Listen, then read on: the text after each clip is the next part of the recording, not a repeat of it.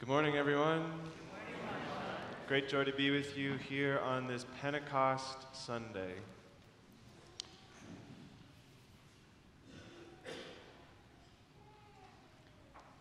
I don't know about you, but I do not like practical jokes. I don't like pranks. I used to, but sometimes you're on the wrong side of those practical jokes, right? A few years ago, when I was teaching Totus Tuus, right, when you teach, you're with two men and two women, and you go across the diocese, parish to parish, week by week, to put on the Totus Tuus program. There's usually about 8 different teams, at least when I taught, and so naturally what happens is the teams start to compete, and you start to have these rivalries, and you start to prank each other throughout the summer.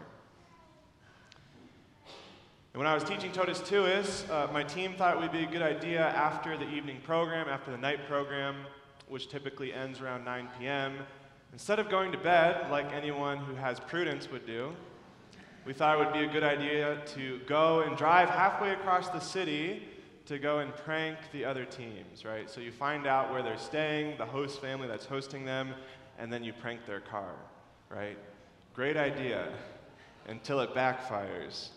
So this prank war eventually gets out of hand, and it ended with our car one morning getting pranked. They put syrup on our windshield, and then they put birdseed on top of that syrup. So the next morning, we were about to leave to drive to go to the parish that we were at. We had to take like a razor blade and scrape that birdseed off the windshield. Was not fun, right? It's all fun and games until it happens to you. In seminary, we got in a prank war once, which, long story short, eventually ended with the rector saying there will be no more pranks at the seminary. It wasn't me, but it ended with a seminarian putting a diaper on a chicken and letting that chicken run throughout a person's room, and it did not go well. So,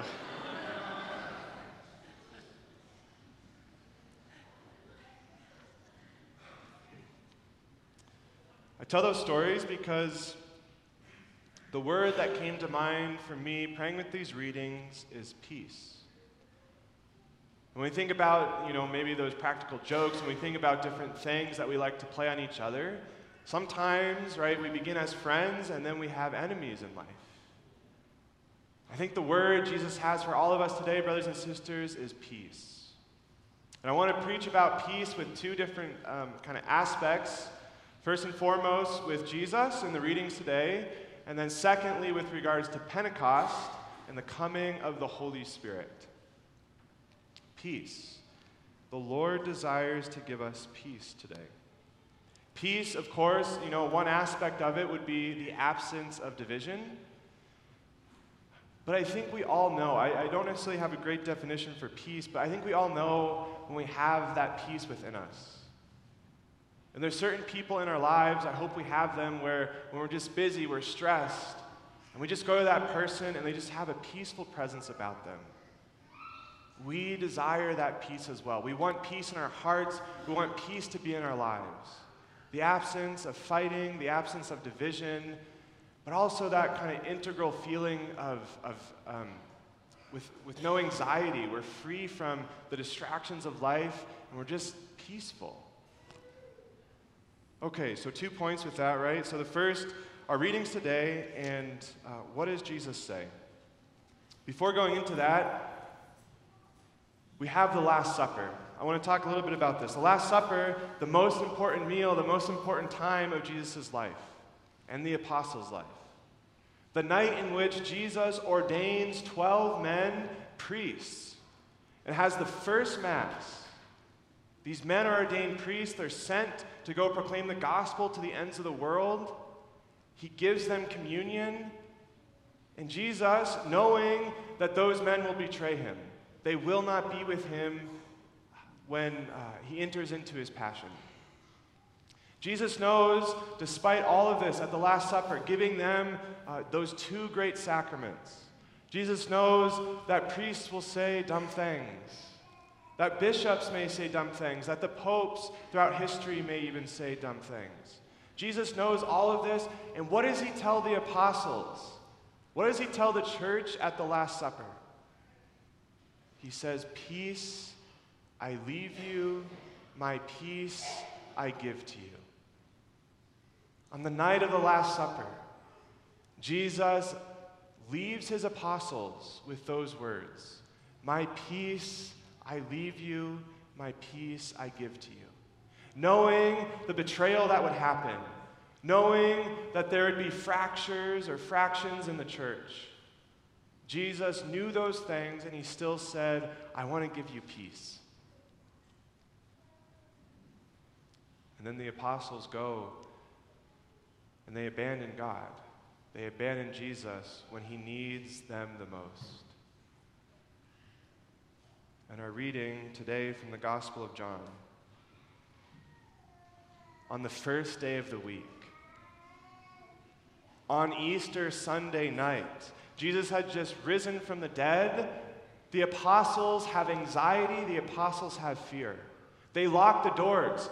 Don't let anyone come and know where we are. Why? They just put the Messiah to death. And we who have followed him the last 3 years, if we go and show ourselves publicly, they will put us to death as well. We lock the doors so that no one can find us. And what does Jesus come in and say to them? The first words Jesus speaks after the resurrection. He doesn't shame them. He doesn't say, "Why have you abandoned me?" He doesn't say, "Where were you at the most important hour of my life?" He doesn't say any of that. He comes and enters the locked room, enters into that room, and he says this: "Peace, shalom. Peace be with you." Not just once, but he says it twice. Peace be with you. Shalom. In Jerusalem, Yerushalom, the city of peace, Jesus speaks peace. One of the last things he says to the apostles before his death, and the very first thing he says to them after the resurrection, peace. Peace be with you. Jesus wants to give us peace. My brothers and sisters, where do we find anxiety? Where do we find maybe divisions in our hearts? What's weighing on us? What do we need to bring to the altar today where Jesus will pour out his peace upon us? Not just what, but who? My peace I leave you, my peace I give to you.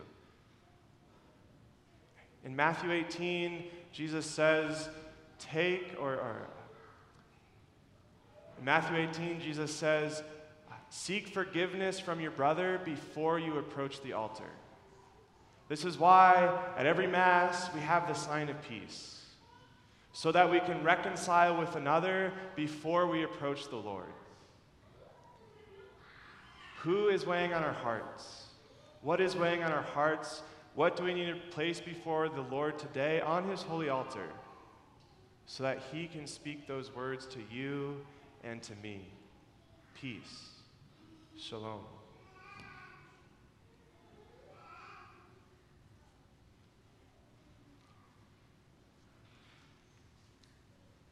What does this have to do with Pentecost?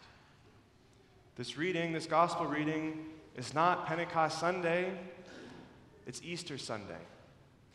He still gives them the Holy Spirit. And when he had said this, when he had said, "Peace be with you" 2 times, he breathed on them. He breathed on them the gift of the Holy Spirit. This isn't Pentecost, though.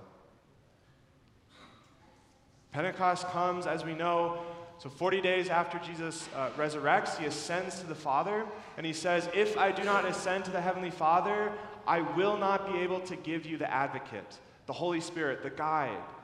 I will not be able to give him to you." And so Jesus ascends to the Father. We heard this last week.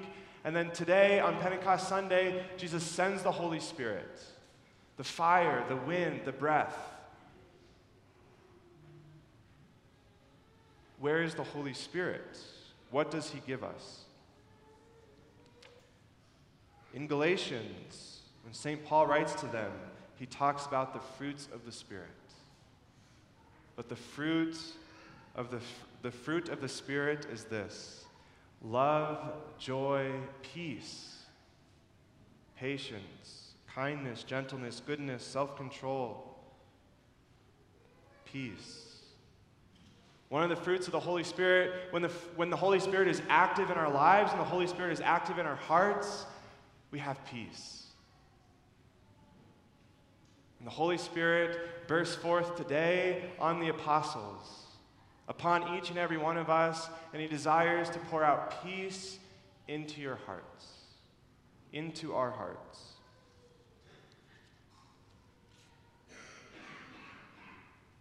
Do you have the presence of peace in your life? Do you have the presence of the Holy Spirit in your life?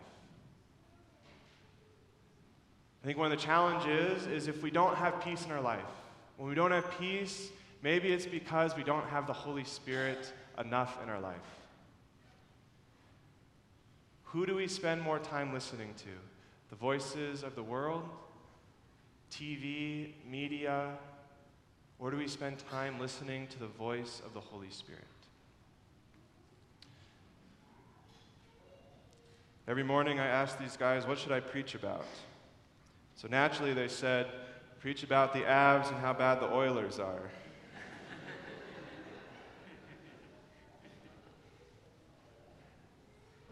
I love the Avs, and I don't even say this to necessarily deter anyone from watching the Avs, right?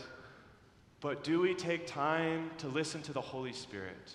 Or do we spend too much time listening to the voices of the world, watching TV, maybe listening to bad music, maybe reading too much news? That can take our peace away. The Holy Spirit wants to give us peace. I remember when I was interviewing to the seminary, applying, one of the questions I got in that interview was, do you feel called to be a priest by the Father, the Son, or the Holy Spirit?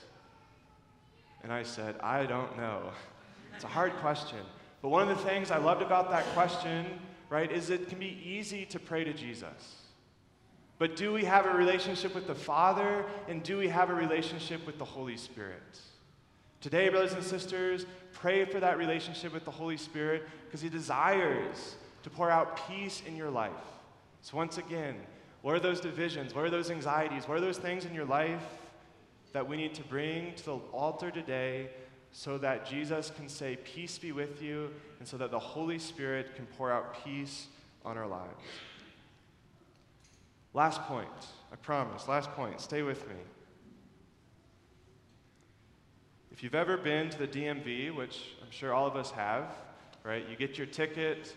They say, oh, you're just going to have to wait for 20 minutes. So you get your ticket, you wait in line, you sit in that waiting room. 20 minutes goes by, another 20 minutes goes by, another 20 minutes goes by. They finally call you up, you get to the front, and then they say, okay, you need your birth certificate, you need this, you need all these things. And then they're like, you also need your baptism certificate, right? You never have what you need when you go to the DMV, it feels like. In the Holy Spirit, there is no waiting room for God. We don't have to wait to go and pray to God. The Holy Spirit gives us access. Why? Because the Father and the Son, from the love of the Father and the Son, processes forth the Holy Spirit, the personification of the Father and the Son. And in the Holy Spirit, we don't have to wait. We have direct access to the Father and the Son. And today, brothers and sisters, the Holy Spirit breaks forth into our life, into our world, and he says, have peace, come to know the Father, come to know the Son in me. The Holy Spirit pours out peace in our life. Our hearts are restless until they rest in you, O Lord.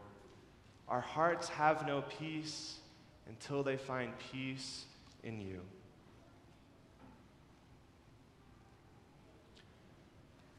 Come, Holy Spirit, fill the hearts of the faithful, and kindle in them the fire of your love.